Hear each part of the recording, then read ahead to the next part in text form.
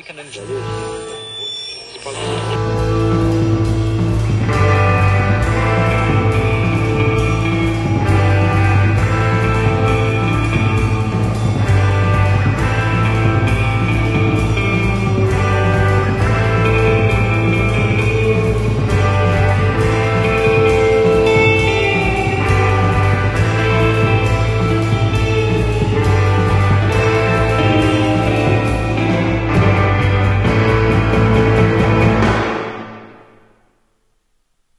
It seems rather, there's no better word for it, bittersweet. In 1929, only the second year the Academy Awards were presented, and the first year that the nominated films were talkies, the winner for the Best Actress award was a veteran of the still kinda new business. Having been acting since age 5, she made her first appearance on film 20 years earlier. Do you remember the movie she won for? It was called Coquette. No? It was about a young woman who defends her father after he's killed the man she loves. Based on a Broadway play Helen Hayes did. Big hit. Nothing? Well, such is fame. In the years since, we can find other examples of big stars winning the highest honor and then seemingly fail to capitalize on that success. Kim Basinger after L.A. Confidential, Halle Berry after Monsters Ball, Cuba Gooding Jr. after Jerry Maguire, and so on. But someone else, of course, got there first. The star of Coquette had been the first major star of the silent era to jump into talkies with both feet, and it was a risk. She had also spent a good deal of her career from her teen years on playing innocents, young girls, sometimes boys, easier to do when you're 5 feet tall, and displaying a spirit that appealed to the movie-going public in the biggest way.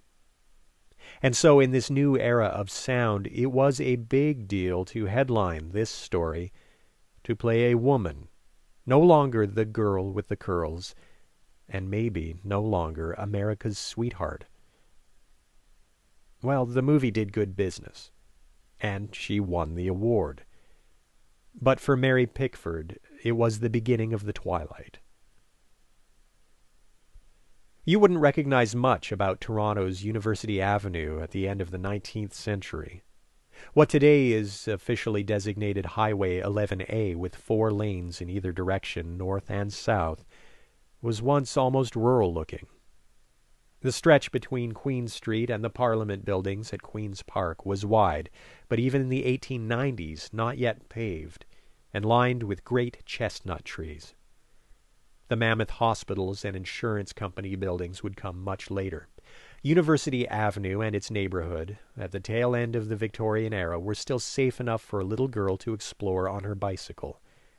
And it was in a little house on the east side of University, near Elm, that a little girl named Gladys Marie Smith was born in 1892. The house is long gone, and she wouldn't know the neighborhood now.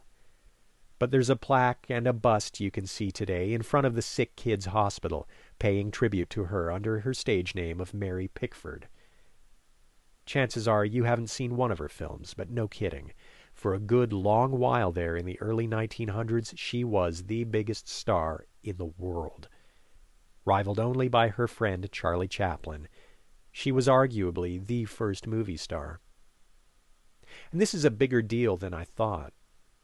We might remember the names of the other silent stars of Pickford's time, Louise Brooks, Dorothy and Lillian Gish, Theda Bara, Clara Bow. But Pickford stands apart in several ways. From an artistic or a business standpoint, she was unusual. Her father had died when she was very young, and needing the money, her mother allowed little Gladys to forego regular schooling so she and then her 2 younger siblings could appear on stage in productions that toured North America. But it was Gladys who hounded Broadway producer David Belasco and insisted he hire her. "So you want to be an actress," he said to her. "No, sir, I've been an actress. I want to be a good actress." And he hired her. She was 14. It's a dizzying story to recount. Years later, she would say it was hard to believe it had all really happened. Within a couple of years, she was making movies. They were made in New York back then. And she would leave the stage for good, heading west to California as the industry realized it could film outdoors year-round there. She started off as an extra and took any part she could, soon being recognized for her long golden curls. She was smart. Smarter than any other woman you could name, and probably the men, too.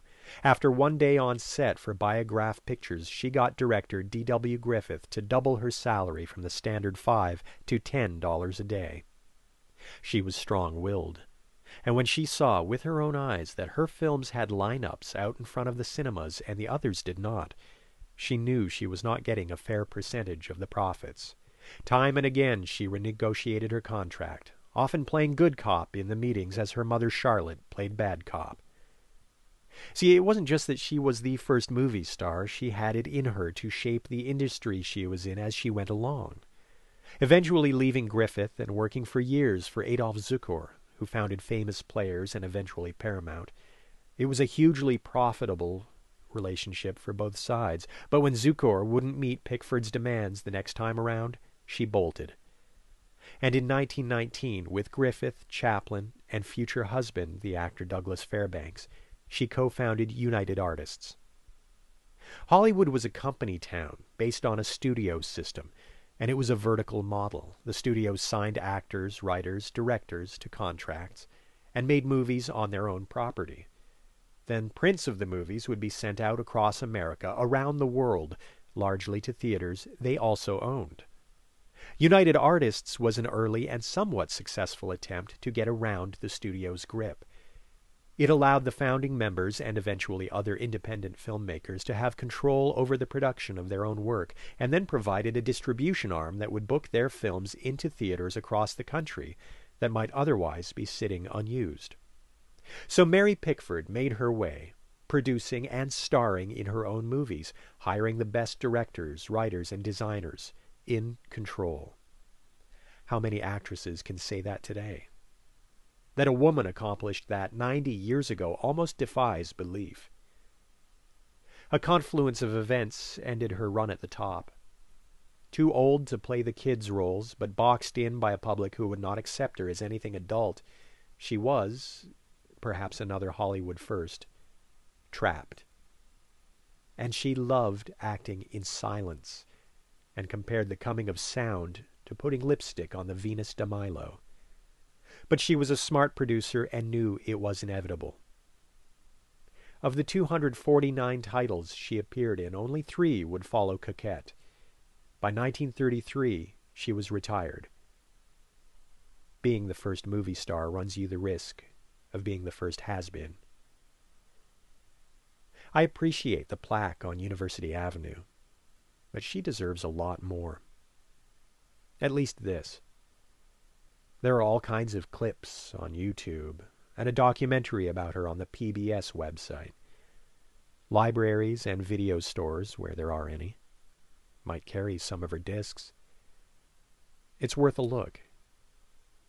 She might surprise you. And she wouldn't ask for more than the chance.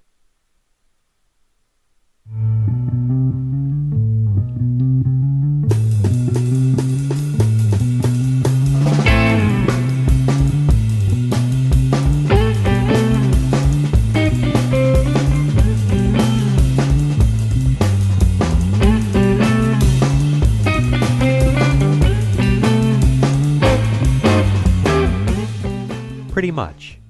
Episode 11, America's Sweetheart. Written and read by Scott Clarkson. Music by Garner Firebird.